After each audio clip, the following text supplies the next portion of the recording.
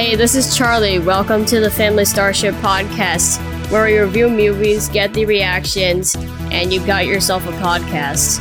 I am, however, not your host. It will be my father coming in a minute. Let's drop right into it.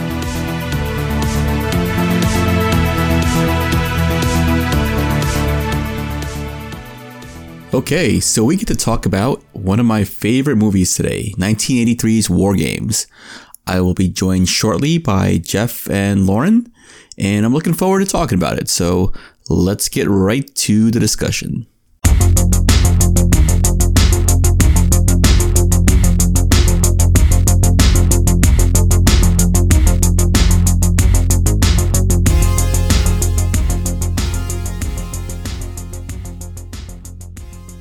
Okay, we're here to talk about Wargames. I'm here with my friend Jeff Hannes. Hello. And my wife, Lauren. Say hi, Lauren. Hello. Hello. Let's start with the blatantly reading from IMDb, or actually from Wikipedia in this case. A young hacker unwittingly accesses a real military supercomputer running simulations of a real nuclear war in 1983's Wargames. Let me just start with a description of this movie. There's a bunch of different things that I could use to describe it. It's part Cold War thriller, part sci-fi cautionary tale. It's a dive into hacker culture, and it's also a teen romance. At least I think so. There's elements of all those kinds of genres. Let me turn it over to you guys. Let me ask you, how did you come into Wargames, and what does it mean to you? Well, for me, Wargames, it's just a movie of my youth. I was 9 when it came out. Then I remember, I don't know if I saw it in the theater, but I definitely saw it a lot on HBO. It's one of those movies I watched over and over again. And I had my Apple II, and I was really into computing and kind of learning a little bit of code. That idea of, being able to access other sites and download the newest games, that totally resonated with me. Lauren, what about you? I don't actually have a specific memory of when I first saw it, but I think I was too young when it first came out. So it must have been when it was on TV later. And I was definitely in a phase where it was like, oh, Matthew Broderick is in it, I'll watch it. And, I definitely liked it right away and then would watch it again if it was on again. But I don't remember exactly how old I was. Yeah, I did not see this one in the theater. I saw it at home. And usually I saw it via RCA Selectavision. I don't know if you guys remember this format at all, but it's a really old video disc format. And we watched a lot of movies this way. And I watched this movie a lot of times, probably around 1984. And I remember not understanding the concept of what hacking meant when I first saw this movie.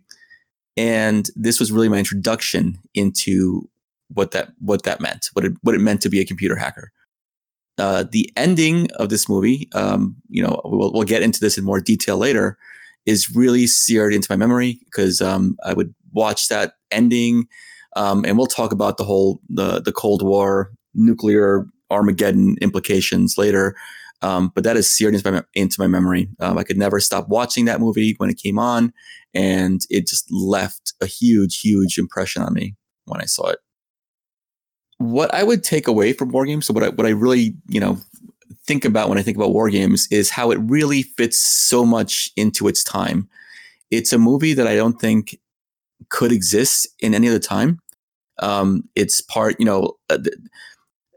again, we'll talk about this when we talk about our family reactions, but the post-apocalypse genre was big in the early 80s. We had, the Terminator, we had the Mad Max films. We had, nuclear like Armageddon movies like The Day After and Threads. Back then, it was just part of the culture to expect that the nuclear apocalypse was coming. And it was just a matter of time. And this movie fit right into that zeitgeist, Yeah, I think you could call it pre-apocalypse, which was something that was really big in the 80s because that was really a feeling we had. Like that this could happen, that there could be a nuclear war. The whole even just idea of hiding under our desks, and now kids have active shooter drills. In our day, we had nuclear drills. Hide under your desks, which was absurd. I remember seeing those signs that said fallout shelter in a lot of the buildings. And there were a lot of buildings around where I lived that had those signs. So yeah, it was present in everything back then. And alongside, the whole Cold War leading up to nuclear apocalypse, there is the whole, artificial intelligence going mad or just, taking control of things, which is its own genre and was very prevalent at this time also. The Terminator again, Tron, 2001, Blade Runner. There are a lot of movies with that theme. And this, again, fit in with that genre as well. That's why I think Wargames is like the ultimate like distillation of 80s, at least early 80s pop culture. It's really everything about that time in one movie. And it's just the most perfect expression of that I can think of. It's like I said before, it's a movie I don't think could exist at any other time. And it's so of its time. And I think that's one of its strengths, actually. Yeah, definitely. Though I do think it's interesting that one area we've come full circle is artificial intelligence gone haywire is a huge theme, right now in 2020, and just in I don't know if you talked about this or we talked about this in any of the Star Trek podcasts, but how a bunch of the new Star Wars shows or Star Trek shows have these themes of artificial intelligence gone haywire, but it's usually more like an actual body and an embodied, whereas War Games, it was you have a giant computer with the talking box hooked up to it. Right. Jeff, I was looking at your show notes, and I agreed with you about the themes, about the type of movie it is. I know you disagree with it being a teen romance, and I agree with you for the most part. One thing I think the point of this movie is really to put a finger on this technology and say, hey, this exists in the world now. Like, we have technology where conceivably some punk kid can hack into a system and tell it to do, crazy things, and that is something that I don't think a lot of people were aware of in 1983. So it was a big introduction, I think, for a lot of people into what hacking was. And I don't think it's a teen romance, but I do think that having Matthew Broderick star in it, he brought like a sort of confidence and like wit to an otherwise geeky character that sort of made it feel more like a romance for maybe young girls like me who might not right. have decided to watch it otherwise. And similarly, Real Genius, I feel like, is exactly the same thing. Like Val Kilmer's playing like, this nerd basically, who is also very funny and handsome, and like those two movies both sort of fit into a very specific genre for me. Yeah. Of like exactly what I wanted to see. Yeah, no, and I will say for boys growing up in the 80s, you got Ali Sheedy. Oh, she was great in this movie. And there's kind of your crossover as a member of the Brat Pack. And just her presence in the movie and her being attracted to this geeky guy that right. Us computer nerds could relate with, that's some wish fulfillment in fantasy as well. So definitely. And I think, is this the first time they really made like such a nerdy character seem cool? I don't know. It seems like it might be to me. Like I can't remember the movie before this where they did that. That's interesting. I mean, you think of other movies that came out around the time, like Weird Science, where the nerds were very much nerds and outcasts. Here's a guy who gets along, is making the other kids laugh in school. The hot girl likes him. Yeah, it's definitely kind of, in a way that's unique to the time, normalized interesting computers. Right. Definitely. I agree. It's ahead of its time. And actually looking at it again, and we'll talk more about this, it feels more genuine than a lot of movies that take on, hacker culture later on. It feels like, that visit that Matthew Broderick takes to the other hackers, that feels like a real conversation more than I think the way they treat like, computer nerds later on. Yeah, I think the one, kind of added element they put into this movie that, you think of like a lot of movies. I think of like The Net as a good example. Yeah. Of where, like, anytime there's text on the computer, it's giant. Like, right. And they do all these things that, no technology ever works that way. And I think the one thing you get in war games is the box, right? I don't know anybody who was hooking up a voice box to their machines. But it definitely adds to the drama and the element, and you accept that. I mean, how is it they have the exact same voice box at NORAD that? But that aside, it really is kind of it is pretty true to the technology and how it was used. Yeah, that just came standard with the TRS-80, I guess. I don't know. All right. Anything else you remember specifically from War Games? Your recollections of watching it from long ago? I'll just start. I remember obviously that ending. We'll talk a lot about that. I remember seeing that remote control Pteranodon. I wanted one of those. I thought that looked awesome. And then just like a lot of lines. Should I play a game? How about a nice game of chess?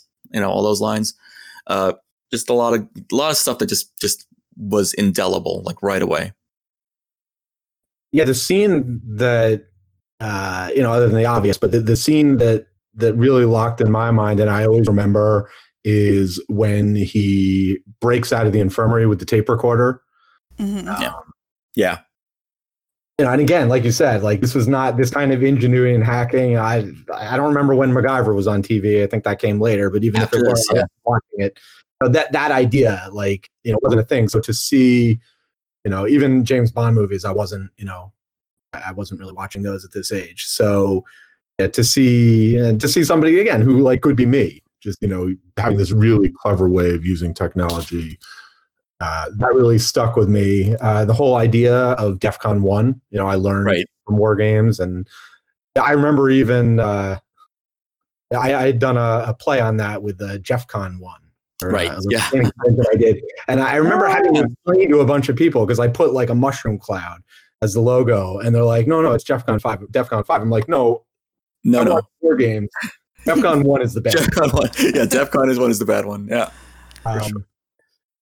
So there's that, and then I'll talk more about this later. But something else that was like very impactful on my life was the way that David's father butters his corn. All right. By putting butter on a piece of bread and then wrapping it around the corn, like that just stuck with me, and to this day, that's how I butter my corn. Wow. Yeah, we'll talk about David's father also, because with almost no lines, he leaves an impression, for sure. Lauren, what about you? Anything that you just completely just couldn't forget about War Games from way back when? Well, not just the infirmary scene, but like for me, the idea of the movie that like stuck with me was that their kids were smarter than the adults. Like any scene where they were smarter than the adults was like, that's what it was all about for me. Yeah, that is very John Hughes. Was John Hughes involved in this movie, by the way? I don't know if he worked on this movie. I don't believe so. I think that's why there's not that much romance in it, other than a couple of kisses here and there. Which again, that's why I said I don't really consider it teen romance, because while some of that is there, it's really not. It's not what the movie is about. It's not about their relationship. No, you're right. It's not. But there is that connection and that chemistry they have carries a lot of the movie, at least in the early part of it, for sure. If I were to put a name on the genre, like I'd say like adolescent wish fulfillment. Yeah. Of having the power to like change the world and to be smarter than the adults and to really get what's going on. That's that's a real like that kind of is a fantasy that. Yeah, for sure. No, I agree, and I think Lauren, what you said about like the relationship between the kids and the adults is very reminiscent of other movies of this era. John Hughes obviously made his career on that like relationship between teens and kids, and teens and adults. And that's very present in this movie. All right, let's move on to what did we think the kids would think of it? And I'll just start. I mean, Lauren, I think we talked about this, but I was hopeful, but I didn't think they'd really be all that into it because of, obviously, this is a movie very much of its time. To get that impact of the threat of nuclear war and living in that era, they don't live in that era. So I thought they might be bored by it going into it. What did you think? I thought that Charlie would like it because he is fascinated by the history of video games, and yes. the idea of like the kids being smarter than the adults is definitely something I thought would appeal to him. I didn't think Joel would even want to sit through the whole thing, though. Yeah. Well, what about you, Jeff? What did you think that the kids would think? So I think it actually came about because that we watched it over the summer because my daughter, who's 15, was learning about the Cold War, and so I thought she'd enjoy it for Matthew Broderick being there, and just she's interested in computer stuff, so I thought thought she'd enjoy that. I thought my son Caleb, who's 12, would enjoy it as well. He ended up not watching it with us, but he's very into computers. He's programming. He kind of does some hacking stuff, and I was thinking, oh, he'd love it. Like all these things that you can do to hack into systems, and I'm like, you know what, change your grade. I'm like, maybe it's for the better if he doesn't watch a movie like this. Right. Did you have any trepidation about like anything in there that you thought would be inappropriate about watching it?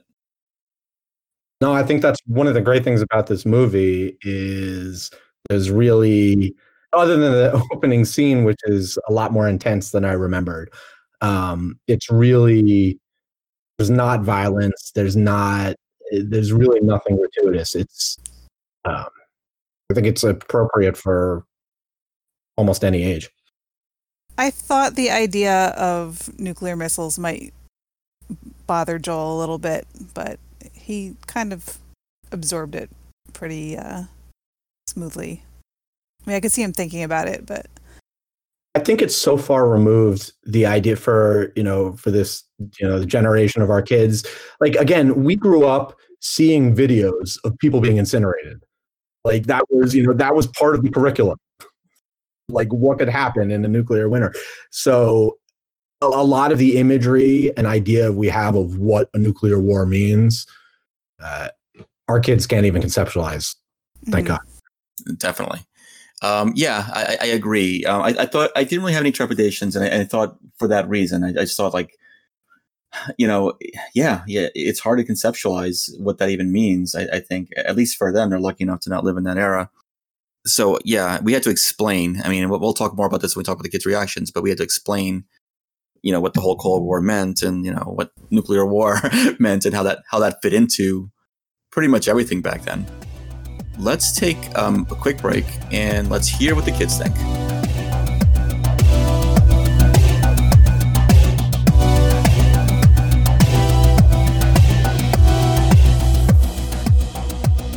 Hey Charlie, what did you think of Wargames?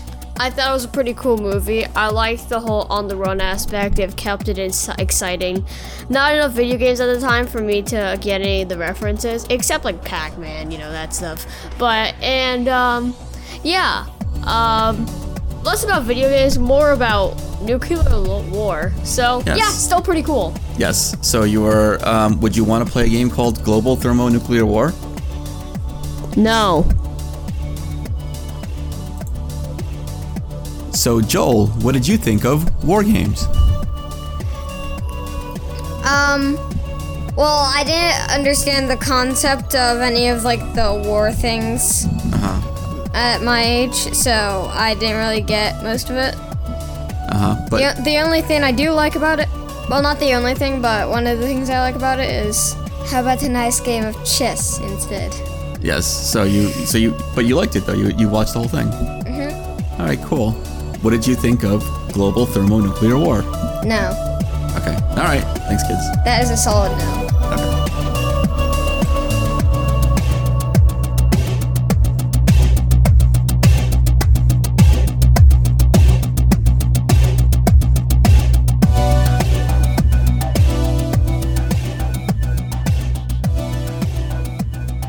Okay, we're back. So let's talk about the kids' reactions. I'll start with our kids. Charlie liked it. He liked it. He said he liked it a lot. He really enjoyed it. He sat through the whole thing.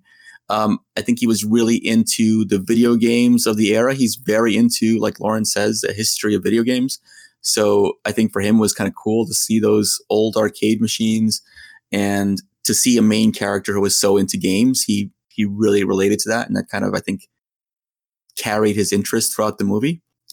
We had to stop and explain what the Cold War was and what nuclear war was and what the threat of it meant to us as kids.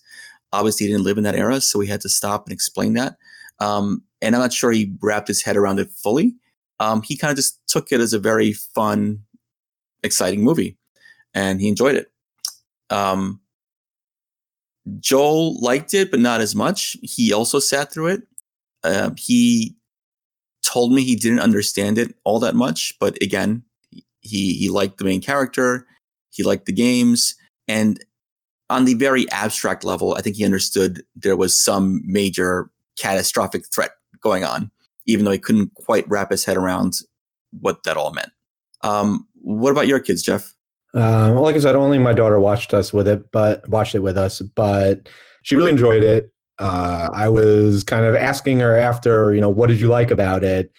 And couldn't really get anything specific out of her other than to say it was a really good movie, which I think pretty much says it. It's a really good movie. It is. So, and again, she's 15. She's an engineering nerd. So I'm sure Matthew Broderick, she would never admit that to me, but I'm sure she enjoyed it. In terms of explaining, it was, like I said, we had this came off of us having a conversation and me telling her what it was like growing up in the Cold War. And I thought, I mentioned before, I had completely forgotten that opening scene where, right. And I was explaining to Leia because why that scene is so important and what it means. The idea, right? So the idea here is that the computer takes control and can launch the missiles. Okay, and they have to stop it because the computer thinks it's real and it's going to launch actual missiles. The thing is, if you grew up in the 80s, you would never accept that because we all knew about the two guys in the room with the keys that had to turn. Like that was just something when I was explaining this to Leia and Lori as well, my wife who was there, kind of, she had forgotten that scene as well. And what that scene really does is for somebody who grows up in the time and who has been like indoctrinated with this idea of what it takes to launch a nuclear missile, right off the bat, the movie sets for you, okay, this, but here's why you've, set up a situation where a computer could launch missiles. So I thought that was really, it was pretty poignant and really kind of brought me back to, to the things, to the nightmares we were taught about in the, growing up in the 80s. Yeah, I think most other movies generally have the president on a red phone and they don't take it much further than that. Yeah. That first scene really set the tone and dramatized kind of it kind of made it plausible, this, quote unquote problem they were trying to solve with the supercomputer. Even though I think as an audience, everyone kind of knew this was a bad idea from the start, but yeah, that was very effective, very gripping. It brought you right into that, into that headspace of what the problem that they were trying to deal with in this movie. All right, let's take another quick break and we are going to finish up with our thoughts on Wargames.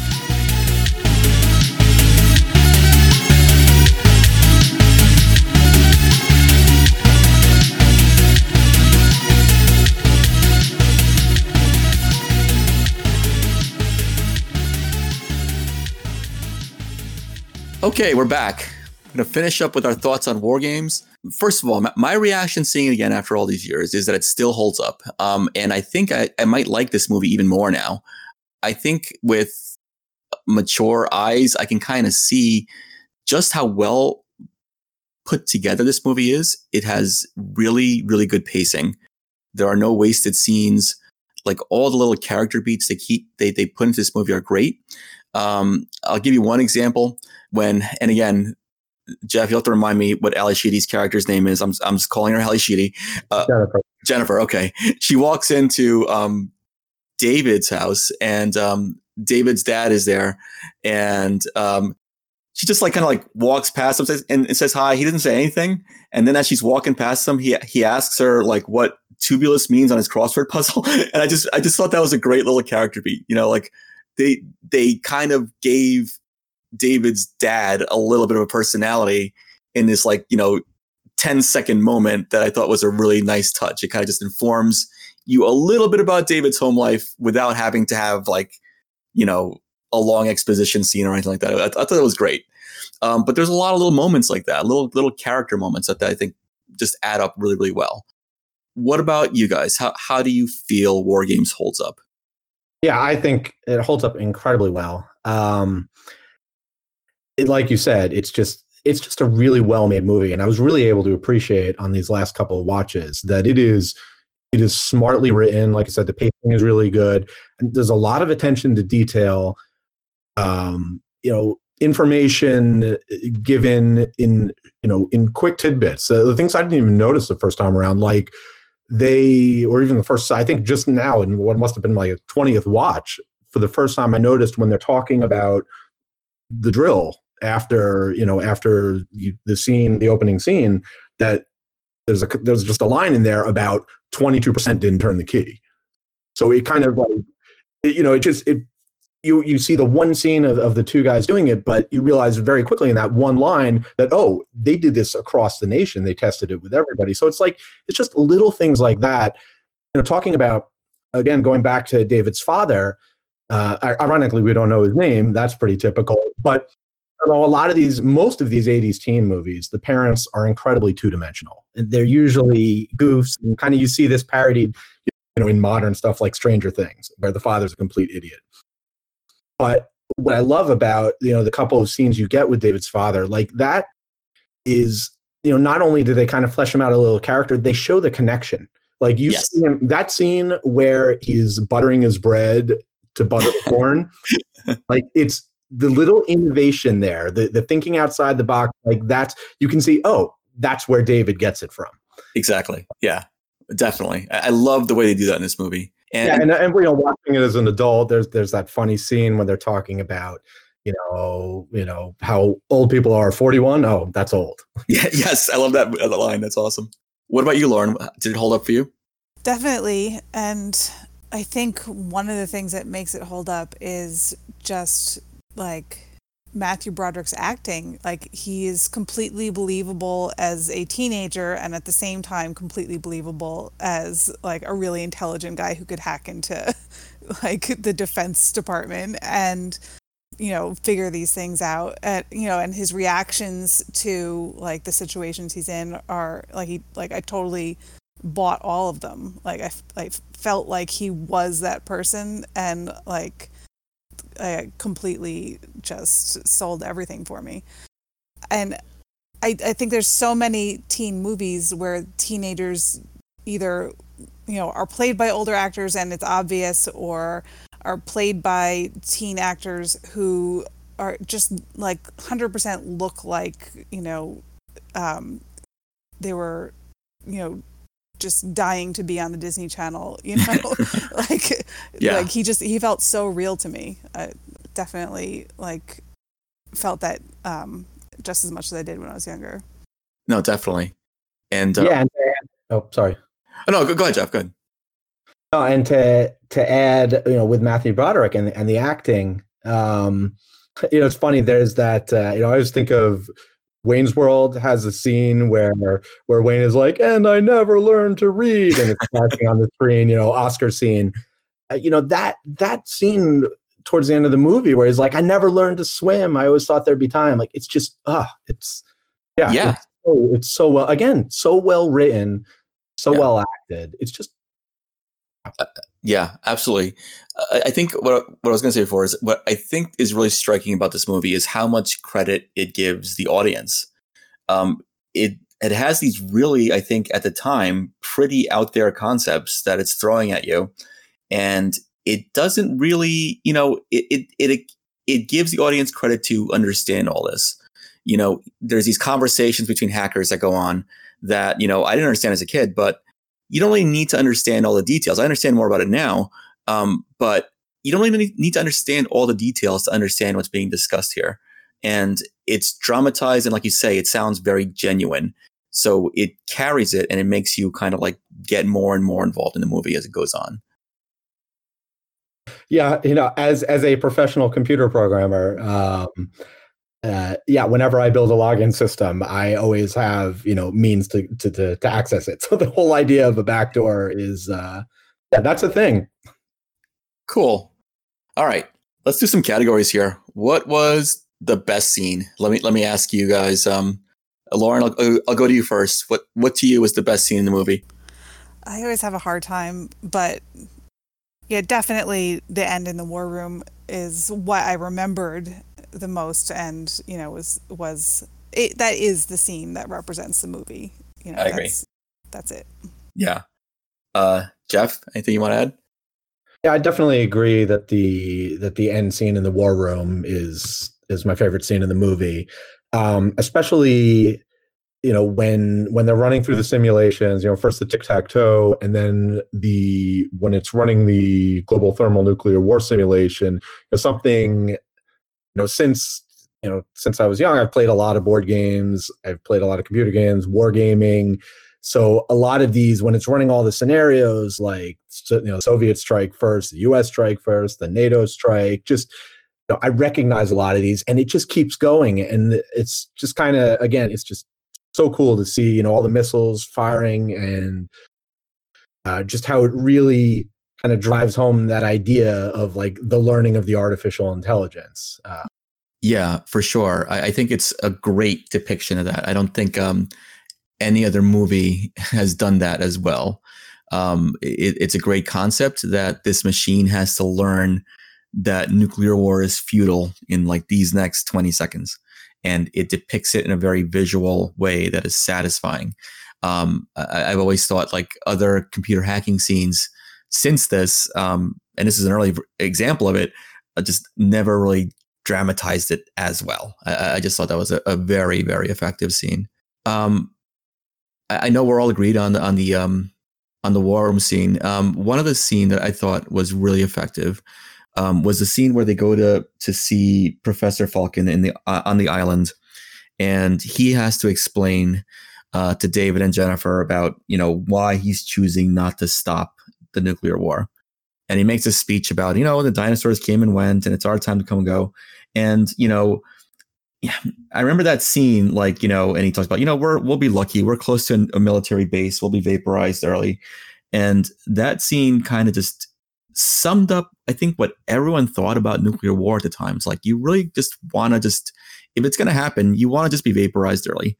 And it just like was so representative of just a general anxiety everyone had about it, that it made that entire last act just a little more poignant. I just think that added something really special to the movie.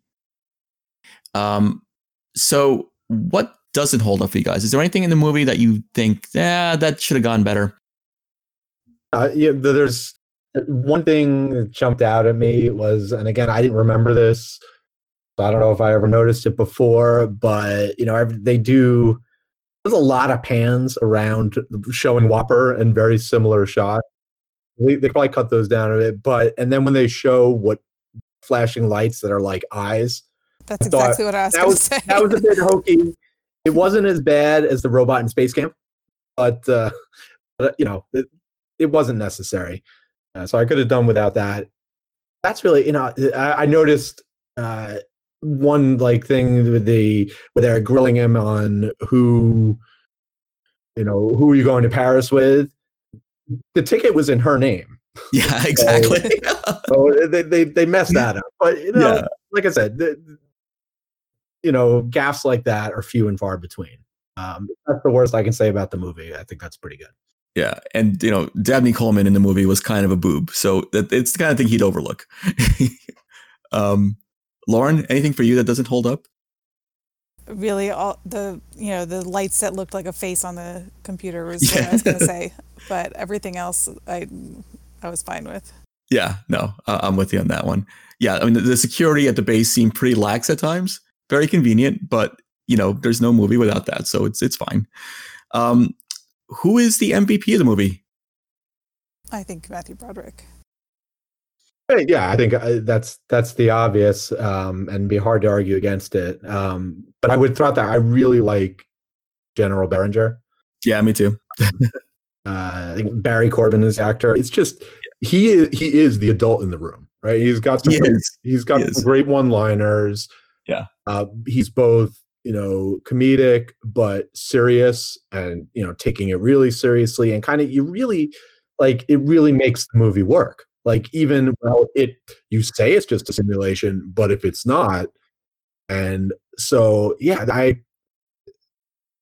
fantastic role and really well done. Yeah, he is the argument for common sense in the movie, and I agree, Lauren. I think Matthew Broderick is tremendous in this movie. It's a star-making role. He shows off all the appeal. Like we've already talked about him, but makes being kind of a geeky hacker look cool. And I can't see anyone else pulling that off as well as he does. It's a lot of the same appeal you see in Ferris Bueller later on, but I think he makes the movie. He really does.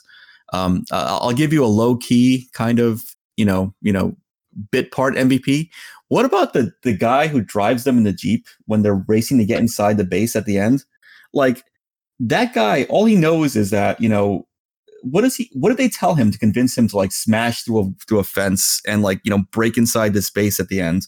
Like, he had to have known a lot to have been so invested in getting a Falcon and the two kids inside the base at the end of the movie. That was always striking to me that that he really, really went for it. He really smashed that base. I'm actually, it's funny, but I'm actually glad you brought that up, because it reminded me of something else I wanted to talk about. And in terms of does it hold up? And another strong character with limited screen time, I think, is McTritz's assistant. And it becomes pretty clear that she was the one who was communicating with Falcon, and she's the one who told him you have to get them on the base, right? Because she's the one that's ushering them in when they arrive, and she's communicating with them. And she's got that great almost throwaway scene where Dabney Coleman takes his gum out of his mouth and hands it to her, and she just kind of looks at it and puts it in her mouth. Was that great, or was that horrifying? You're horrifying. But I just love the matter of fact, so many movies in the 80s, especially anything having to do with military, the women are just that they're so badly portrayed, and it's not the case here. Whatever, you can cut that. I don't even want to get into it. No, I want to get into it. See, the gum to me, I saw that as not only gross, but like she's his assistant, and so it's her job to take his chewed up gum. And that's the kind of thing that a male character in a movie, or probably in real life in the past, could do to a woman, but he would never do to a man. You would not see in a movie, and probably not in real life, a man handing his used gum to his assistant and expecting him to eat it like that. That to me felt like a sexist moment, and the fact that she just takes it bothered me. Right. And it could be partially because Dabney Coleman is the boss in 9 to 5, so it's hard not to see him as that character, but that was definitely my reaction to it. Well, it definitely sells his character as a jerk, it definitely sets that character up to be someone that we would expect we would expect him to be kind of an idiot when he deals with I guess what I was looking at is more like he is obviously a complete jerk, but her reaction, rather, and I don't think he was expecting her to put it in her mouth. I think he was just handing it to her and be like, "You deal with this." I just thought her matter of fact reaction to it was this again. Yeah, I don't know. I guess I see characters like that as they have to do this because otherwise they'll get they'll get fired. Like, women have to put up with so much crap because that's just their reality. So let me ask you, would you watch this movie again for fun? Definitely. Yeah, I would. If I could convince my son to watch it, tomorrow, then I'd watch it myself. I got all the movies to watch, but no, it's watching it again reminded me of just how good a movie it is and how much I enjoy it. Yeah, I actually watched it this morning. Yeah, definitely watched it again. Okay. Remake, reboot, sequel, or leave it alone? I think there should be a comic short remake where the AI is Alexa, and they figure out they're trying to figure out if she would start a nuclear war or not. Right. What do you think, Jeff? Let's play Global Thermonuclear War. Yeah, I mean, sure, you can parody it. Definitely they should not remake this movie. Like we talked about before, it's so much of it is steeped in its time. You take out the Cold War aspect, and it's just such a good movie. There's no reason to remake it. It'd be fun to maybe to have a reunion and like catch up with what are the characters David and Jennifer doing 40 years later. Yeah, my first instinct is to say leave it alone. But hey, I like the Cobra Kai series, so I think it's possible to revisit characters from iconic characters from this period, and to catch up with them and see what they're doing now. To see where David Lightman is in his life now. What if he is programming for the military now? What if he's like a system security guy now? That could be fun. I wouldn't be against that if it was done well. No, I would not be against that. Would only be on board if they also brought back the two computer experts. Yes. Yes. All right. Final impressions on Wargames. Anything else you want to add? One of the best movies of the 80s. Definitely. That harmonica music at the end. I remembered it very well. I remember when we watched it, Lauren, and I think Charlie mentioned, hey, that sounds a lot like Overcooked. Yeah, it really does.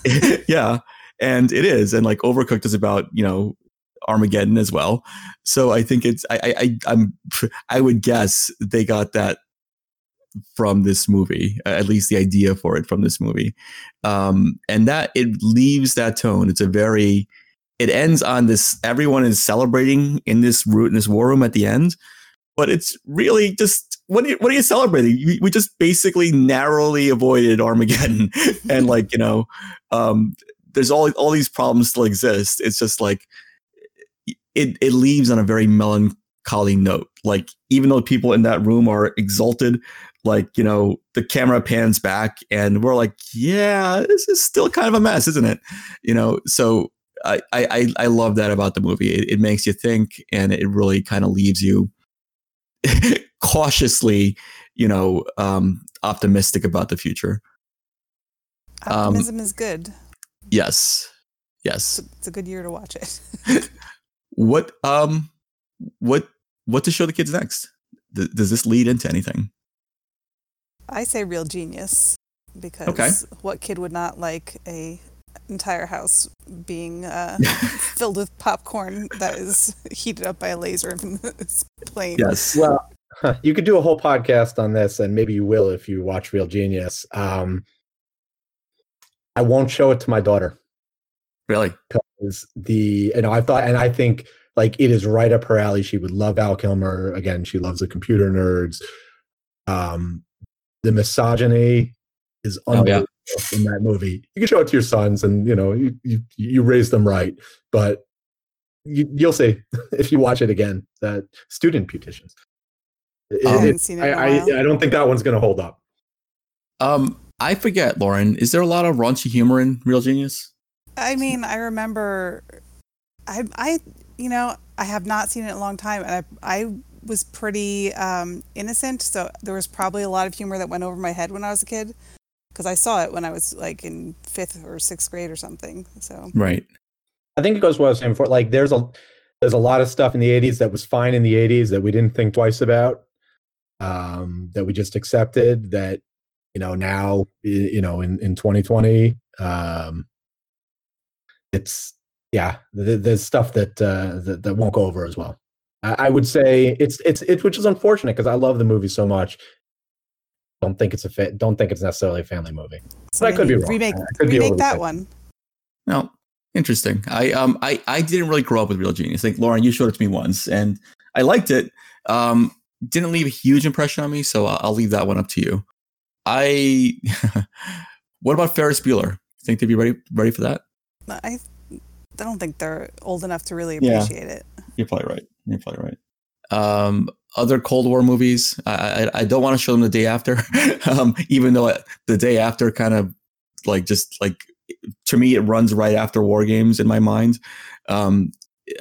It's just, I don't think there's any need to show them that movie, unless they really, really ask about it. Red Dawn, probably a bit too young for that. Red Dawn, yeah. I hear what you're saying, Jeff, about the things that, were of their time and probably not appropriate, I think it's okay to have conversations about those things. So I think, I would be open to some of that. I guess I haven't seen Real Genius enough to tell you whether that would fit that category or not. Red Dawn, I know pretty well. I liked Red Dawn, but I like it as a pretty, just action movie more than anything else. I think they might enjoy it, but again, it's a pretty dark movie, anyway, I don't want to spoil Red Dawn, but a lot of there's a lot of death in that movie. So yeah, I don't know how much they would enjoy that one. I mean, I think to maybe put a bow on Wargames, I'm not sure there is anything you watch after it because it is such a good movie that really kind of stands on its own as just being a good movie. You can find other movies that deal with similar material. You could do other Matthew Broderick, but I wouldn't watch them in the context of saying, okay, well, you like Wargames, then I think you might like this, because there's not a lot of movies from that era that measure up to it. I agree also, but also, thinking of Cold War movies, what about The Hunt for Red October? I love that movie. I think that would be great. I love that movie too. I think we might be able to get, at least Charlie would enjoy that. Yeah, I don't think Joel would sit through it. Yeah, but I think Charlie would enjoy that. It's a good one. I'm going to put that one on the list because I want to see that movie again. So I'm just going to put that on the list. All right, guys. Well, thank you both for joining me. This has been fun. A great movie. Great choice, Jeff. Thank you for prompting us to put Wargames on the list. I had a lot of fun watching it with the kids. And we'll talk again soon. Play a nice game of chess. Yes, absolutely. All right. See you guys.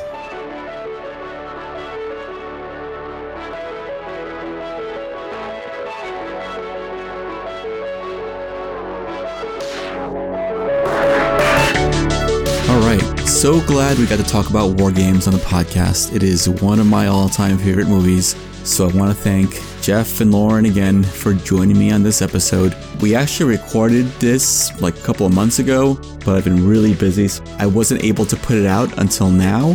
And we are right in the middle of the 2020 holiday season. So this is going to end up being our Christmas episode because nothing says Christmas like Global Thermonuclear War. Anyway, once again, this podcast featured music from Metaphasic, Technoax, and Airglow. Take care, everyone. Stay safe.